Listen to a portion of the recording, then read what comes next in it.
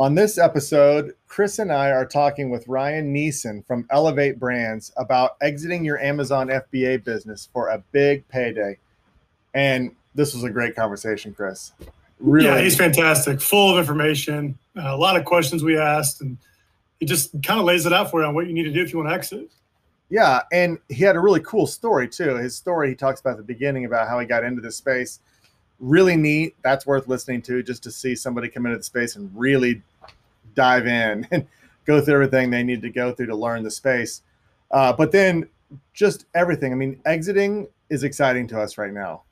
That's we keep saying it over and over again. But when we started, it wasn't even an option that we knew of.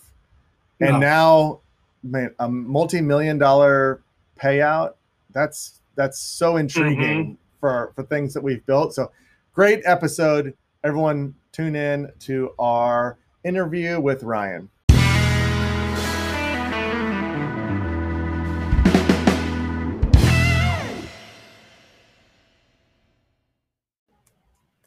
Hello, everyone, and welcome to episode 115 of Two Amazon Sellers and a Microphone, brought to you by Solozo.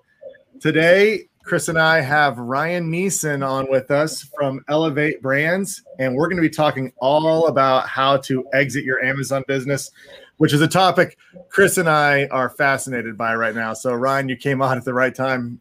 In fact, we just did a 5-part series that was like every step of the Amazon process of building a business, and this is the last step, is exiting out of your business and then maybe doing it again. So Ryan, welcome to the show. Thanks for coming on with us. Yeah, thanks very much. Great to be with you guys. Thanks for having me.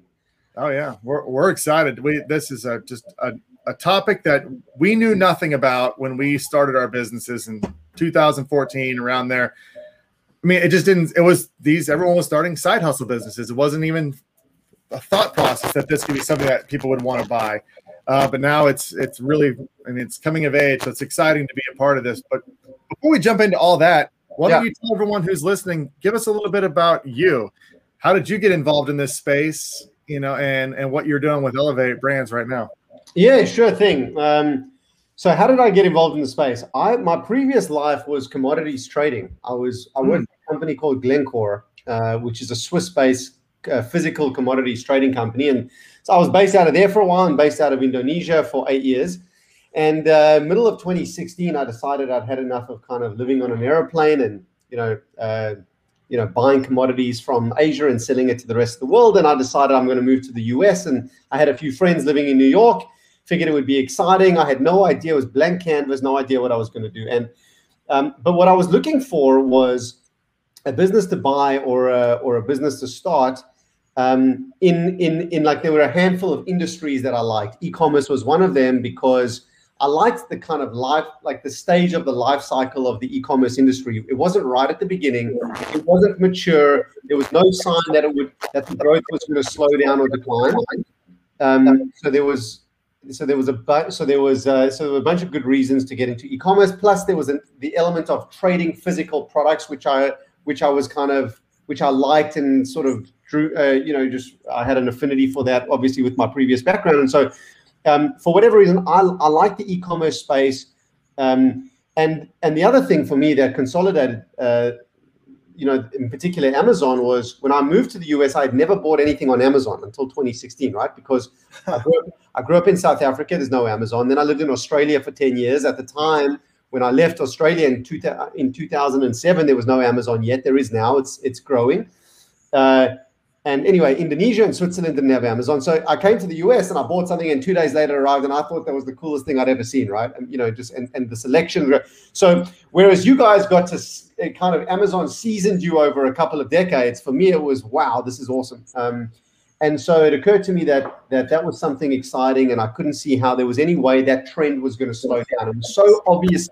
It was so obvious to me that was a better buying experience than getting in a car, driving 30 minutes to a store, picking it out, driving home. It was such a better experience. So I went to a couple of Amazon conferences, and I went to several other conferences about other industries. But I went to a couple of these Amazon conferences, and I met certain sellers in the industry, and I went to a couple of like masterminds and a couple of like training courses and stuff. And I met all these people, and I found like there were some amazing little businesses here. There were people doing $5 and $10 and $20 million in revenue, and they were running it by themselves with 3 other people in the Philippines. And it occurred to me that there's something really like exciting here, and there's some real business opportunity here. And yet I never met anyone who was like an ex-investment banker or a venture capital guy or a private equity guy. Like there wasn't that kind of sophisticated capital in those. This is end of 2016, right? There wasn't that kind of sophisticated capital. So I told some of my buddies, I'm going to set up an Amazon business. And my buddies, like the unanimous feedback was, you're absolutely nuts, right? I ran a $500 million trading desk. Now you're going to go start up a little side hustle. And I said, you know what? I think there's something here. I think this industry will mature. I don't know when it will mature, but it's going to happen. And, you know, they say sometimes you got to do what you feel strongly about and wait for the wave to catch you. And, you know, the wave certainly caught us all in 2020, right, with the pandemic. But it didn't catch us for a few years, really. But what did happen was I just decided to experiment and test. And the initial thesis for me was to go and start acquiring some of these small Amazon sellers. I always liked the idea of buying a business instead of starting a business, right? I always liked that idea because the risk-reward profile is in your favor, right? The statistics for starting a business is dramatically like for starting a business and being successful is like pretty low, right? I mean, we can talk about the numbers, but it's like, you know, in 2 years, it's like 50% of them succeed. And within 10 years, it's only like, you know, 4% or something. But the statistics of buying a business that's already running and succeeding and already has product market fit, and then jumping into the pilot seat and then having a little handover period, and then hopefully growing that business, like the odds are more in your favor doing that, as long as you can raise some capital. So anyway, the initial thesis was, let's go buy a few of these Amazon businesses. But we learned pretty quickly, Amazon in those days wouldn't let you own multiple Amazon accounts, right? And you could get special approvals in certain cases, but there were all these horror stories that your account could get shut down and there was no recourse against Amazon. And so it occurred to me, like, to go raise money and pump it into a bunch of businesses in an industry that I don't know anything about yet in 2016 was very risky. And so I said, okay, well, let's start somewhere else. So there was the retail arbitrage model and the online arbitrage model, and then there was the wholesale model. And so I tested all of them, and I launched some of my own private label products all within 2017. I tested everything. And some worked better than others. I mean, like the private label stuff was slow to get going. I could see there was good potential there. But our wholesale and arbitrage business just kind of took off like a rocket. We were buying Adidas and Reebok and New Balance and Nikes, and we'd put it up for sale on Amazon. And just like with the stuff, average inventory turnover in the first kind of 3 months that we tested this was like, average turnover was kind of like 30 days, making sort of 45% ROI on each purchase. So we looked at that and said, okay, well, let's go raise when I say we, it was myself in the early days. Then I partnered with the guy, James Stein, who's co-founder today and COO, but I basically ran my business for a year without him. He had just then started his own Amazon business, and we decided to kind of pair together at the end of 2017 and raise a little bit of capital.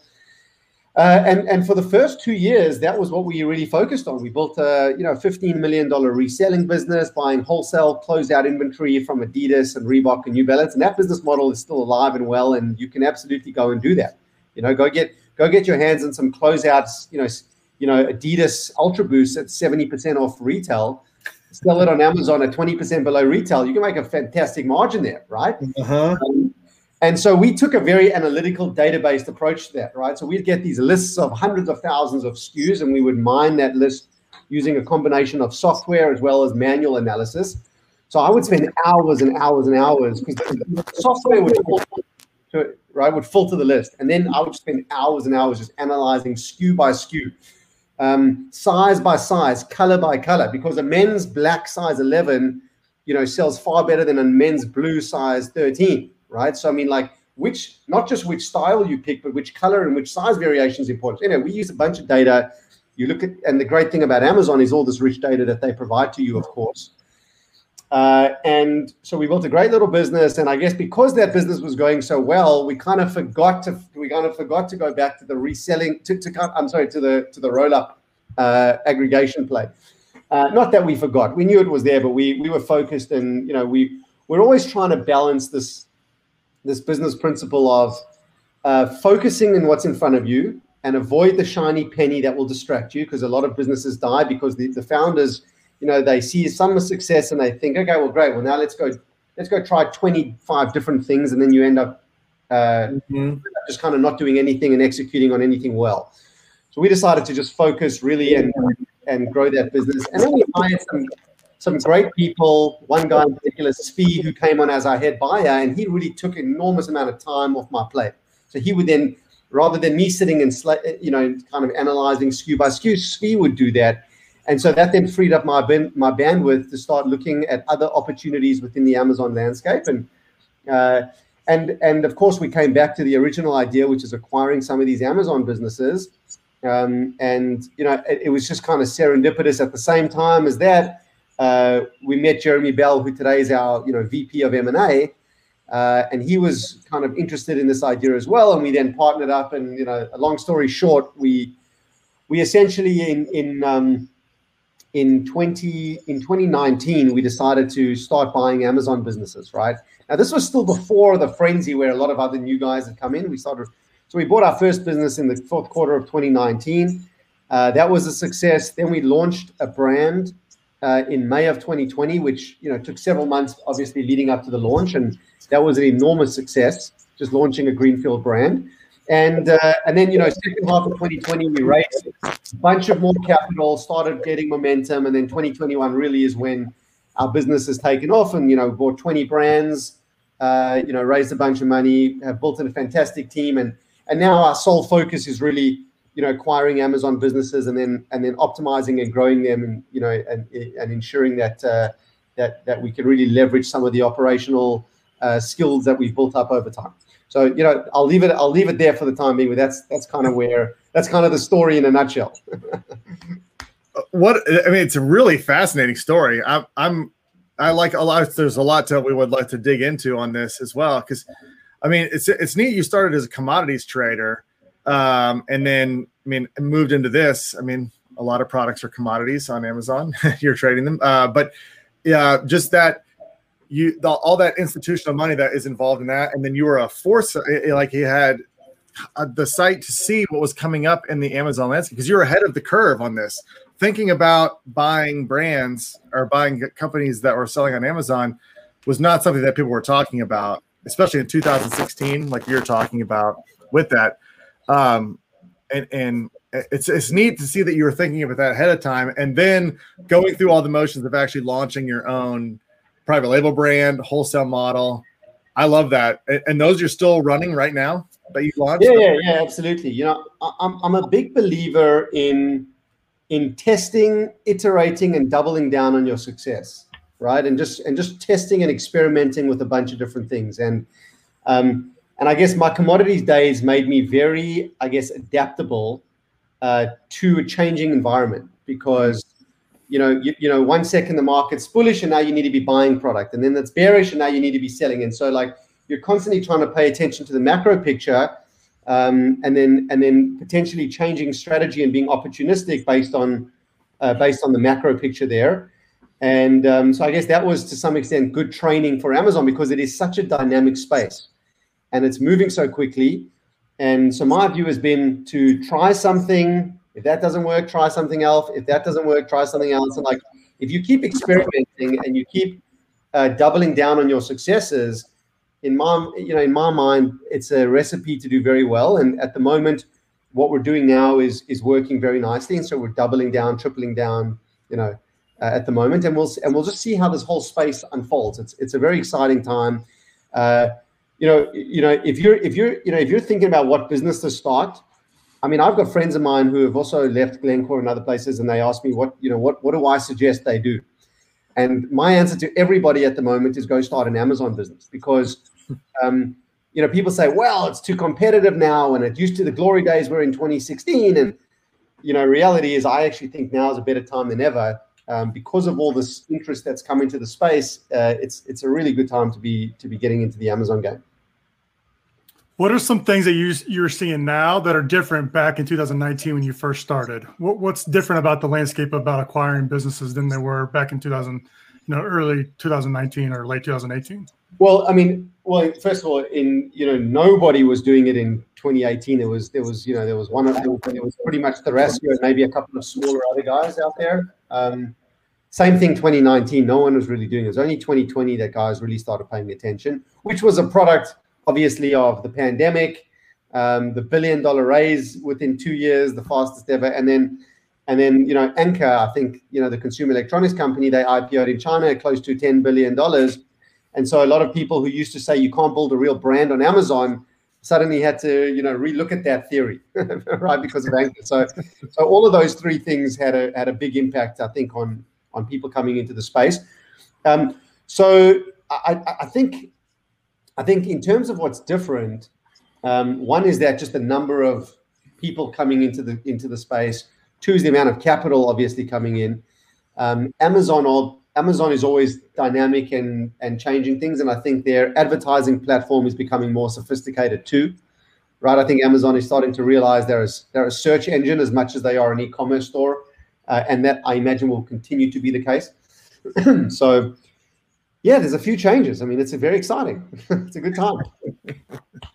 When looking to acquire a brand, what's your wheelhouse? What's your sweet spot? What does a brand need to be doing for you to be interested in acquiring them? Yeah. So we look for brands, first of all, there's a size threshold, right? So, we'll look at businesses that are $500,000 of EBITDA, or SDE, as we call it in the Amazon world, the seller's discretionary earnings. So like 500K is probably the low end. And, nowadays we'll look up to anything that's $7, $8, $9 million of EBITDA. We haven't yet bought a business on the top end of that, but we plan to hopefully soon. So yeah, in terms of size, that's what we're looking at, and then we're looking for businesses that ideally have very, very strong reviews, right? So like if it's got 4.7, 4.8, 4.9 stars, that's attractive to us. If it's got 3.9 stars, not as interesting to us. As an example, the number of reviews obviously is important, and obviously that's relative to the industry relative to the category and the particular niche that it's in. So we want it to be ideally have the most amount of reviews in a particular category, and or be at the top of the page, right? So that's something that we're interested in. Because that creates some type of moat and some type of barrier for other guys to potentially compete.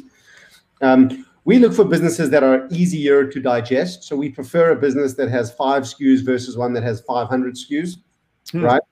That's a strong preference for us. Some people prefer businesses that have more SKUs because it's more diversification. For us, the diversification sits within our portfolio because we have many different businesses, so we prefer each one to be a little simpler to manage, right? Or have fewer suppliers. If a business has one supplier versus 20, we prefer the one that has the one supplier. So, those are some of the things. Those are some of the core things that we look for. Obviously, we prefer to see businesses that are growing instead of declining. We want to see a business, that hasn't gamed reviews or used Black Hat to do any of that kind of stuff. Yeah, those are some of the key metrics we look for. What about the growth opportunities for a company? So let's say you had company A that was already in every marketplace on Amazon, or at least in the main ones, Europe and America, and versus somebody who wasn't yet, but you guys maybe could take them to that level, and that would be where there could be growth. Which one of those is a better scenario for you as a buyer? Yeah, it's a great question. I would say today we still prefer businesses that have not pulled every growth lever. And I can tell you, very few businesses we've looked at have pulled every growth lever, even if they are selling in multiple marketplaces and they've taken it to Europe and taken it to Mexico and Canada as an example.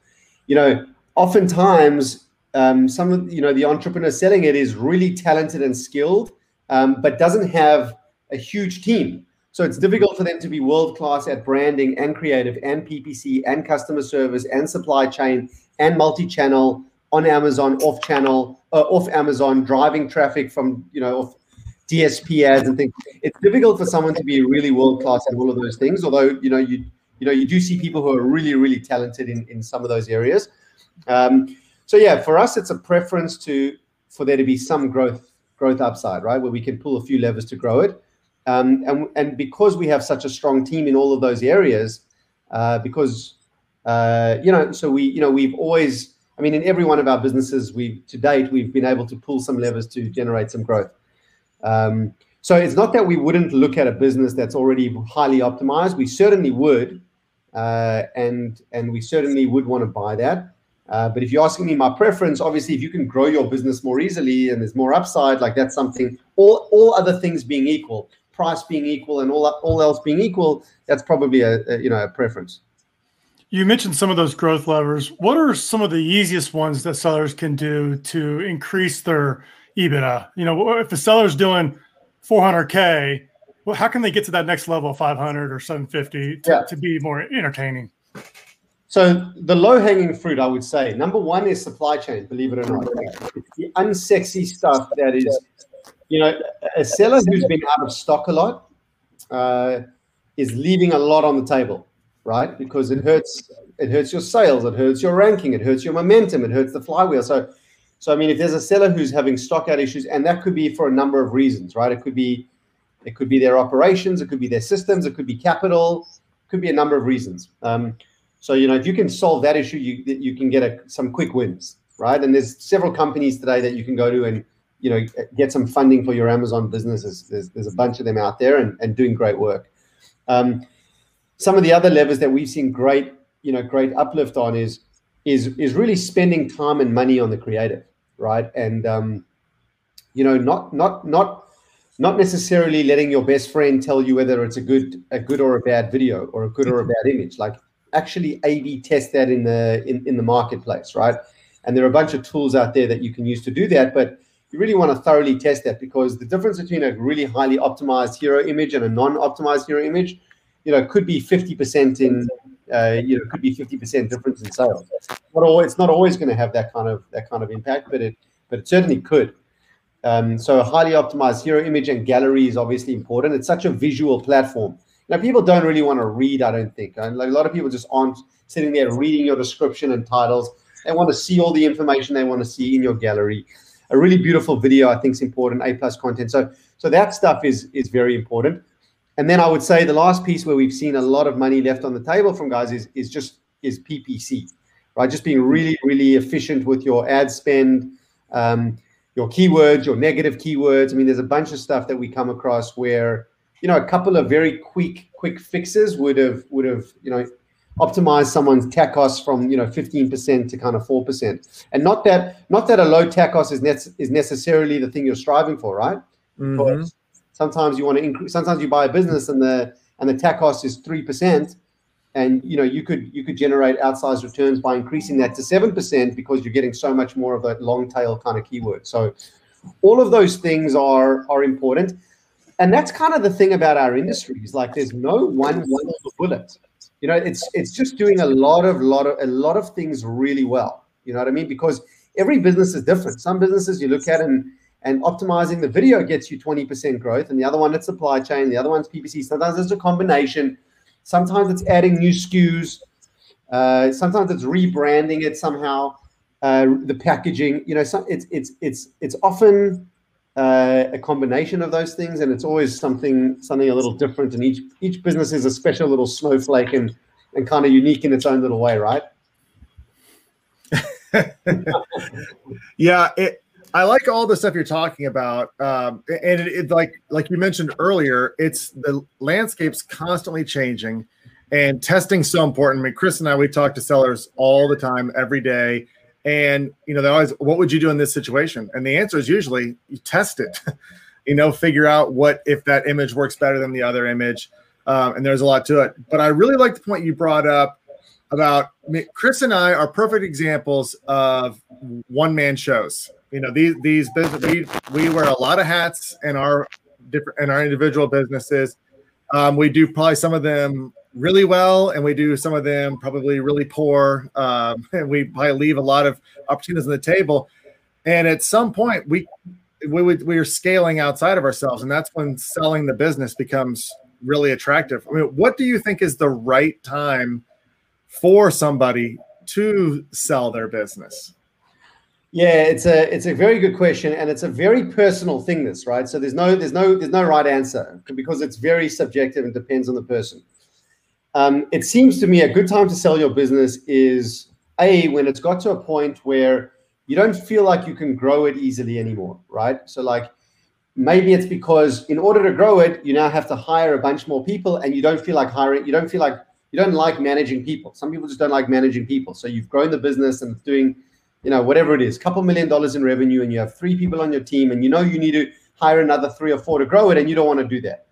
So like that might be a good time to sell. Or, you need to go put in some additional systems where, you need systems and processes because now you have a bigger team and you don't particularly like handling the process and the systems, and you don't want to do that. And you can hire someone to manage that for you, but you don't want to manage that person either, let's say. Another good time to potentially exit the business. Sometimes you just have someone who's just exhausted, right? They've done it, they've grinded it. Maybe they got black hat attacked and the listing went backwards, and they finally got it back to where it was and like where it needs to be. And they're just like worn out and exhausted, and they want to kind of do something else. That's another good reason to sell your business. The other time it's kind of opportunistic where you say, you know what? I don't like my business is trading at 4, I can get 4.5 times EBITDA up front for my business, let's say, or 5 times or whatever it is for my business. I'm in a good position. Like that represents more money than I ever thought I would have. It seems like a great time to take some chips off the table and maybe go and start another Amazon business. Who knows, right? I mean, we know what can happen in Amazon, right? I mean, like, we have a portfolio of all these different brands, and if one of them gets black hat attacked and goes down, it's not the end of the world for us. We'll fix it eventually. But if this is your entire life, and 98% of your life savings are tied up into this business, you're taking a big risk every day that you're not selling it, right? You know what I'm saying? I mean, of course, you're giving up upside if you sell it too soon, but at the same time, we've had our account shut down 3 times, right? We've been black hat attacked. We've seen market changes, whether it's a niche that kind of changed and demand kind of fell off a cliff, whether it's a pandemic, whatever it may be. The future is never certain. And so if someone's looking at it saying, yeah, wouldn't mind taking a few chips off the table here and I could live a pretty good life and start another Amazon business, oftentimes we see that as a good reason why someone's looking to exit their business. We just bought a business from someone a couple of months ago. It was their 5th exit, right? So they get it to a point, they grow the business, they get it to a point, manage it for a couple of years, exit, start the next one. Manage that for 18 months, 2 years, exit, start the next one. And that was a $10 million acquisition we made from those guys. It was their biggest yet. So each one got bigger and bigger progressively, and they got better and better each time, right? And now they're playing with the house's money, so to speak, right? And so the next one, they can afford to go for the fences, and they can afford to go very aggressively at PPC and creative and make sure that they have the absolute best listing with the best PPC, and they can use that element of kind of brute force to break their way into the next one because they've been successful. It's interesting when a founder of a business has all their eggs in a basket. Some people, it tends to make them a little more conservative, right? And sometimes that's the right approach, and sometimes that's the wrong approach. So it really depends, and there's a strong argument for it. Yep. Fifth exit. That's talented. That's no emotion at all. Everything's a widget. Yeah, I really, that's the model that would be the most attractive to me by far. And I think, Chris, I mean, I don't want to speak for you, but you're fairly similar. We love the product research, the finding the new niches to go after. We love the early stages of branding and launching PPC campaigns, all of that. But at some point, the business starts to own you. There's no doubt about it. I mean, it gets to a point, and that's where it gets difficult. So that's attractive to me, and I think you're right about getting smarter every time. And this is what I want to touch on next, because the second business, once you've exited and you start a new one, you know what you need to know ahead of time. You know what you guys are looking for. So when someone comes to you, what are things that are deal breakers? Like if they're structured improperly, or if they don't have their financials in order, or if it's just a mess. What things are deal breakers, or things that you have to really work hard to overcome to buy? Yeah. So, typically, if there are too many SKUs, I mean, if there's just hundreds of SKUs and it's complex to manage a business like that might be not so attractive unless they have 80% of their sales coming from, if it's the 80-20, 80% of the sales coming from 20% SKUs, then maybe we can rationalize because, maybe you don't need to manage when you buy the business. Maybe you double down on the ones that are working. You don't necessarily focus on the ones that aren't working. So there's caveats to everything, right? Sure. So for every answer I give you, there's a caveat. So for example, someone might come to you and their business is declining. And that's never a good sign because when we buy a business, the thing we're looking for is sustainability of earnings. Mm-hmm. Right? So when we buy a business, if you're paying based on the last 12 months, but that business is driving, is falling into a ditch, well, you don't want to catch the falling knife, right? But maybe the reason that it was declining was because, who knows, right? It might have been they had some supply chain issues and the stock is now coming in, and there could be a reason for that, a legitimate good reason for that, and you've got to get your head around whether it makes sense to kind of take that risk. If we know for sure that there's a lot of black hat that's being used because that's risky. Now we take over the business, Amazon potentially shuts that business down. I got to now then go explain to my shareholders how we just paid multi-million dollars for a business that just got shut down for doing black hat. That's not a good that's not a fun conversation to have, right? Thank God we haven't had to have that conversation. So that's another thing. Those are some of the kind of main reasons that you would get nervous about it. And for us, the sizing, if it's too big, kind of, if it's doing, $150 million of revenue, like it's probably a little out of our reach today, potentially. And if it's doing, sort of under $1 million or $800,000 in revenue, like it's probably a little too small for us today, just given where we are. But there are plenty of other guys, by the way, that would look at those businesses. So, so that's just how we look at it today. You previously mentioned 4.5, 5 times multiplier. Is that where you're currently seeing the market go from here on out? Not really. I mean, it depends. I mean, we've bought businesses recently at 3 times EBITDA, and we've had some that have traded, a fair way higher than that. It depends on the business. It depends on the size. It depends on the characteristics. It depends on the growth profile. One thing is for sure is that the multiples have increased a little bit. Maybe it's half a turn in the last kind of 4 months or so. So there has been a nice step up. But as a result of that, we are seeing more sellers coming into the market looking to exit their business for the reasons that we discussed earlier. And it's just very interesting to wait and see how the multiple trend continues, or if it continues, because in theory, there should be a lot of people today leaving their jobs and starting an Amazon business. Like when you look at how attractive it is and how quickly you can build a multi-million-dollar business, I would expect a lot of people should be leaving their jobs and coming to start an Amazon business. And I mean, there's already kind of 1 million people a year or something that come into the industry. And, we know the numbers, 68,000 are doing more than $1 million in revenue. So every year, how many do more than $1 million in revenue? Is it 10,000 people or something? So there's a lot of new sellers coming into the space. And I would expect that flywheel would continue to spin faster and faster. So as you have more sort of capital coming into the space and the multiples go up, well, then you should have more sellers. And more sellers brings more businesses to the market, which should then keep a kind of cap on those multiples. So I don't know how much further it can go from here. Of course, anything's possible. It could go up further. It could also go down further if some of those people who acquire those businesses, maybe you're paying 4 or 5 times. And if you're not able to grow that business, and if you're paying, because what's the cost of capital used to buy these businesses? If you're borrowing high interest debt in the teens and you're paying 5 times for a business and you cannot grow that business and you have that portfolio, that's not an attractive business model for an investor. So you have to be sure that you either have to have much, much lower cost of capital, or you have to be sure that you can really significantly grow the business. And those 2 factors there dictate to some extent what price someone can pay for a business.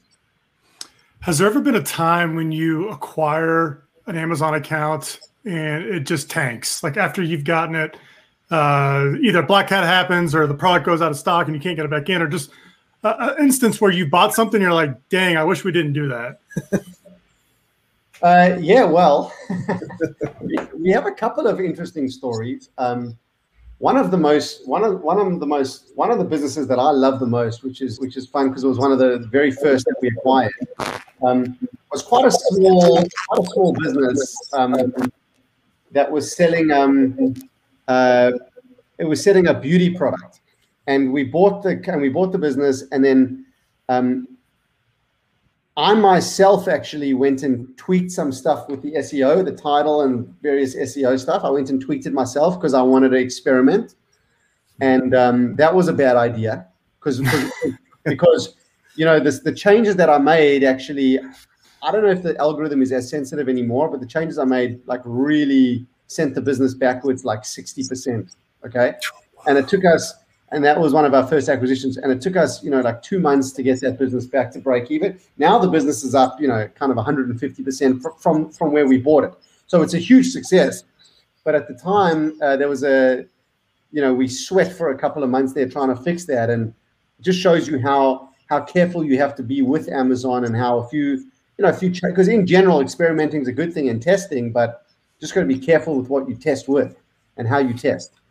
What are some of the things you did? Like, how'd you get it back to going good like it was?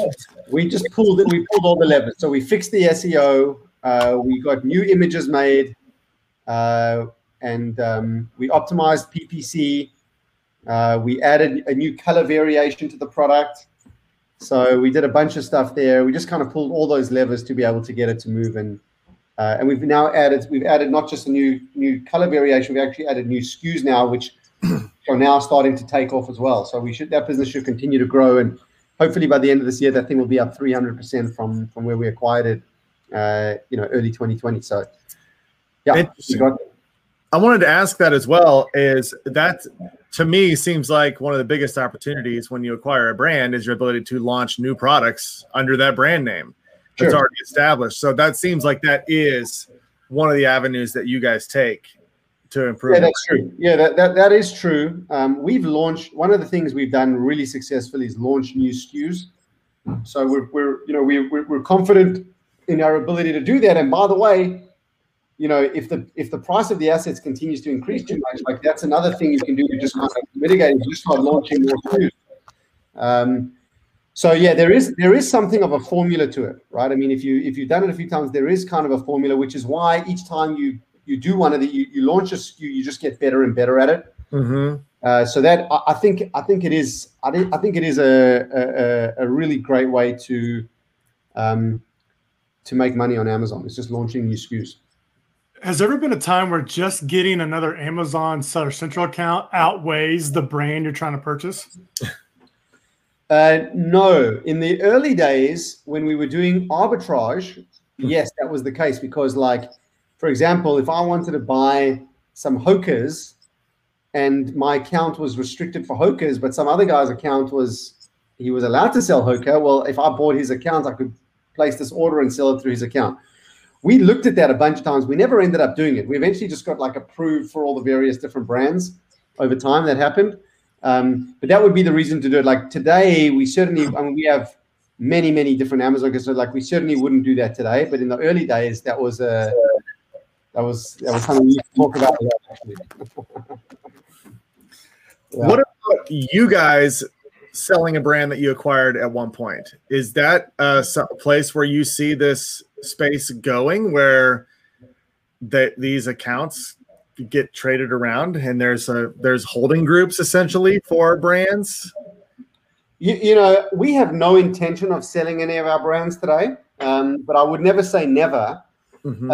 It could happen, for example, that we decide that we want to become specialists in health and beauty, as an example. I'm just picking a random example. And we decide, we're going to double down in health and beauty, and we're going to sell off and divest all of our, other acquisitions that don't fall within that category. And then we're just going to double down in that one category. So that's a possible strategy we may consider. We're not there yet today, and we may consider that in the future. But beyond doing that, I don't have a reason to. The idea is to buy them, grow them, build a portfolio, and really optimize them. So that's the strategy today. When you buy a brand, what's the first thing you do when you get it? When it's in your possession, what's the next thing you do? We have an integration process. So that kind of, you've got to, of course, like that, getting it in your possession is a process, right? Of, switching out bank accounts and LLCs and sort of putting it under our ownership. And then from there, it goes through, the brands typically have already been audited by us, but like we'll go through an additional, an additional marketing branding audit in order to just confirm the plan, because until it's locked in, it's not locked in. So kind of confirm the plan, and then you set kind of a 30-day, 60-day, 90-day optimization plan. And again, it's what that plan is really depends on a case by case what the business is. Yeah. So from the perspective of a seller, what can they expect from this process? So if somebody reaches out to you and they're looking to sell, or you reach out to them, vice versa, from that point until a decision's made on the sale, what is that time frame like, and what is that process like for them? Yeah, again, it's a case by case. In general, if someone came to us with a great business that we liked a lot, and they asked us to bid on that business tomorrow, we could do that, right? We could LOI in the business within a few hours if we needed to. Oftentimes, a seller will say, "Hey, like, here's the business. I'm looking at it. I'm talking to a couple of people. Send me a bid next week," right? So to a large degree, it depends on the seller's timeline versus our timeline. You know what I mean? And so like once we submit a bid, again, it depends on the seller. If they're talking to 3 other people and they're trying to then negotiate, well, then the process may take a bit longer. If they come back to us and say, "Yep, I love your bid. I love you guys. It's great," well, then that process can happen in you can sign an LOI within 24 hours, right? So it really is to large degree dictated by the seller. We move very quickly, right? I mean, that's something we can do really well, and we've got a really cool M&A team and just nice guys, right? They actually we try our best to make the process pleasant, and the feedback we get from sellers is, "Yeah, you guys know what's up. You ask the right questions, and you're good to deal with, and you're kind of pleasant, and we don't do high pressure sales tactics or any of that kind of nonsense." You know what I mean? Trying to build a long-term business here and long-term relationships, and so we make the process enjoyable. So then once you've signed the LOI, which is basically us putting in a price that we're going to bid for the business and the structure with which we want to buy it, the underwriting process begins, and it depends on the complexity of the business, but usually you can complete underwriting within 30 days, right? If it's got 150 SKUs, it may take a bit longer. And if it's got 1 SKU, it should take, far shorter than that. So it just, it also depends on the complexity, but let's call it average 30 or 35 days to do the underwriting process. And that's it, pretty seamless. You have the legal documents drawn up concurrently at the same time. And when everything checks out and all we're doing with underwriting is to make sure that, what you've told us is correct, right? So, you say your cost of inventory is $2 a unit. Okay, cool. Well, let's just double check that with the invoices and make sure that they stacks up with the bank accounts and make sure that everything just kind of stacks up. And that's the story. So, I mean, it can happen very quickly. And we're very efficient at it now. We've done a bunch of these things, and our team is very experienced, and we've got it kind of down to a fine art now, I would say. Right. So. Are there certain categories that you stay away from? We have avoided supplements to date. We haven't yet done anything in supplements. There's and there are a number of reasons for that. One is we're concerned about regulation changes. There's a drug called NAC, which was recently banned from Amazon, and so any supplement that had NAC in it now gets taken down. So we're just cautious that a regulatory change could hurt that business, and so we haven't dove headfirst into that category yet. It may happen at some point. We have got some pet supplements businesses, just not human supplements. But beyond that, we're fairly open to. We're pretty agnostic and pretty flexible with which categories we focus on. Well, I got to tell you, I think the most important part is for someone like me. I mean, you really love your personal business, and it's like selling a kid or something. I mean, you're like selling something you've worked really hard on to somebody. So making sure that the handoff is with the team that you really like, you feel will continue what you've started. That obviously the price has to be right, but that is important, really important. Actually, and do you sense that from a lot of people that are selling their business? Oh yeah, it's a deeply emotional milestone, an event in someone's life, and that's not lost on us. Which is why we try to tread, carefully and nicely and friendly. We put in a best bid that we can, and we just try and make it an enjoyable process. The price, of course, is important, but oftentimes these deals are structured with an earn-out component, where a portion of the sales price gets paid out over, let's say, 12 or 18 months, and the seller will benefit if we're able to grow the business. It kind of aligns everyone's incentives. And so what we found is, because we've been doing this longer than others, and because we have a really good track record for growing these businesses, that earnout, I guess, has less risk for some sellers than if they were to sell to someone else who doesn't have the same kind of track record and the same kind of experience in the space. So it's a question mark whether they're going to get the earnout.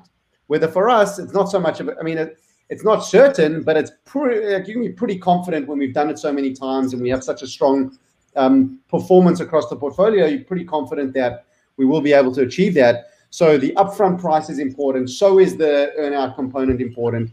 We get that feedback all the time that we met a lot of different guys. You guys bid the same price as everyone else, but we're going with you because we think you guys are great. We like you. You're experienced. We can see that your values as a company align with kind of us as people, and you're good guys and girls, and we're going with you. So that, nothing gives us kind of greater joy than to kind of have feedback from our sellers to say yeah, we're really happy with you. 3 months, 6 months, could we stay in touch with all of our sellers? Nothing gives us greater joy to say guys, I'm really excited about what you've done, the way you've optimized the supply chain, the way you've rebranded the business. I'm super proud and super happy, and thanks very much. It's one thing to make money in business, but it's another thing to build relationships and do you're, to a large extent, we're changing people's lives here when they're selling their business. You give someone a multi-million-dollar payout, it's a life-changing event. And for us, that's just super exciting and super cool. Well, for anybody who's out there listening right now, and this is something they're considering, and they want to get in touch with you and your team, how do they do that? What's the best way to get in touch with you and to get this process started? Yep, you can email me, Ryan at elevatebrands.com, or Jeremy's our chief of M&A, and he's Jeremy at elevatebrands.com, or just find me on LinkedIn, Ryan Neeson on LinkedIn, and I'm pretty good at getting back to people. Not necessarily on the same day. Within a couple of days, I'm pretty good at getting back to people on LinkedIn as well. Fantastic. Well, I encourage anybody who's listening right now who is thinking about potentially selling and exiting to definitely get in touch with you. And Ryan, also, thank you so much for coming on. It's a fascinating topic. You really broke a lot of this stuff down for us. I think it's really valuable for everyone who's listening. I know it's valuable for us as sellers ourselves. So thanks so much for coming on. We'll have to get you back on sometime in the future, maybe, because this, like you said, the landscape changes. So we got to maybe have this conversation every 6 months to see where things are, maybe more. Changes. Sounds great. But sounds good. That sounds good. And the next time I come in, I'll make sure my background looks a little more like yours, a little more character, a little more personality in there. You're doing way better than when we started this podcast ourselves. We had nothing, and our cameras were crappy, and we didn't have microphones. So nice. We had to up our game slowly. So yeah, we'll look forward to that. A cool background. But thanks for coming on. Thanks everybody for tuning in and listening. If you love content like this, make sure you're subscribing to the podcast or subscribing to our Facebook page or the YouTube channel where you can see the live streams of these. Turn on notifications so you're notified of when great people like Ryan are going to be joining us. We go live almost every single day. And of course, if you're struggling with your advertising, if you're growing your business or you just started off and you need help advertising on Amazon or it's overwhelming, Solozo can help you. You can go to Solozo.com. You can book a demo with Chris or myself. We'll walk you through the platform. We can talk anything Amazon that you want. We'd love to help out, but we can also show you how Solozo can help optimize your ads for you. So please do that if that's what you need. Otherwise, make sure you're listening to this content and subscribing to everything. Ryan, thanks for joining us. Everyone, we'll see you next time. Thanks, guys. Great.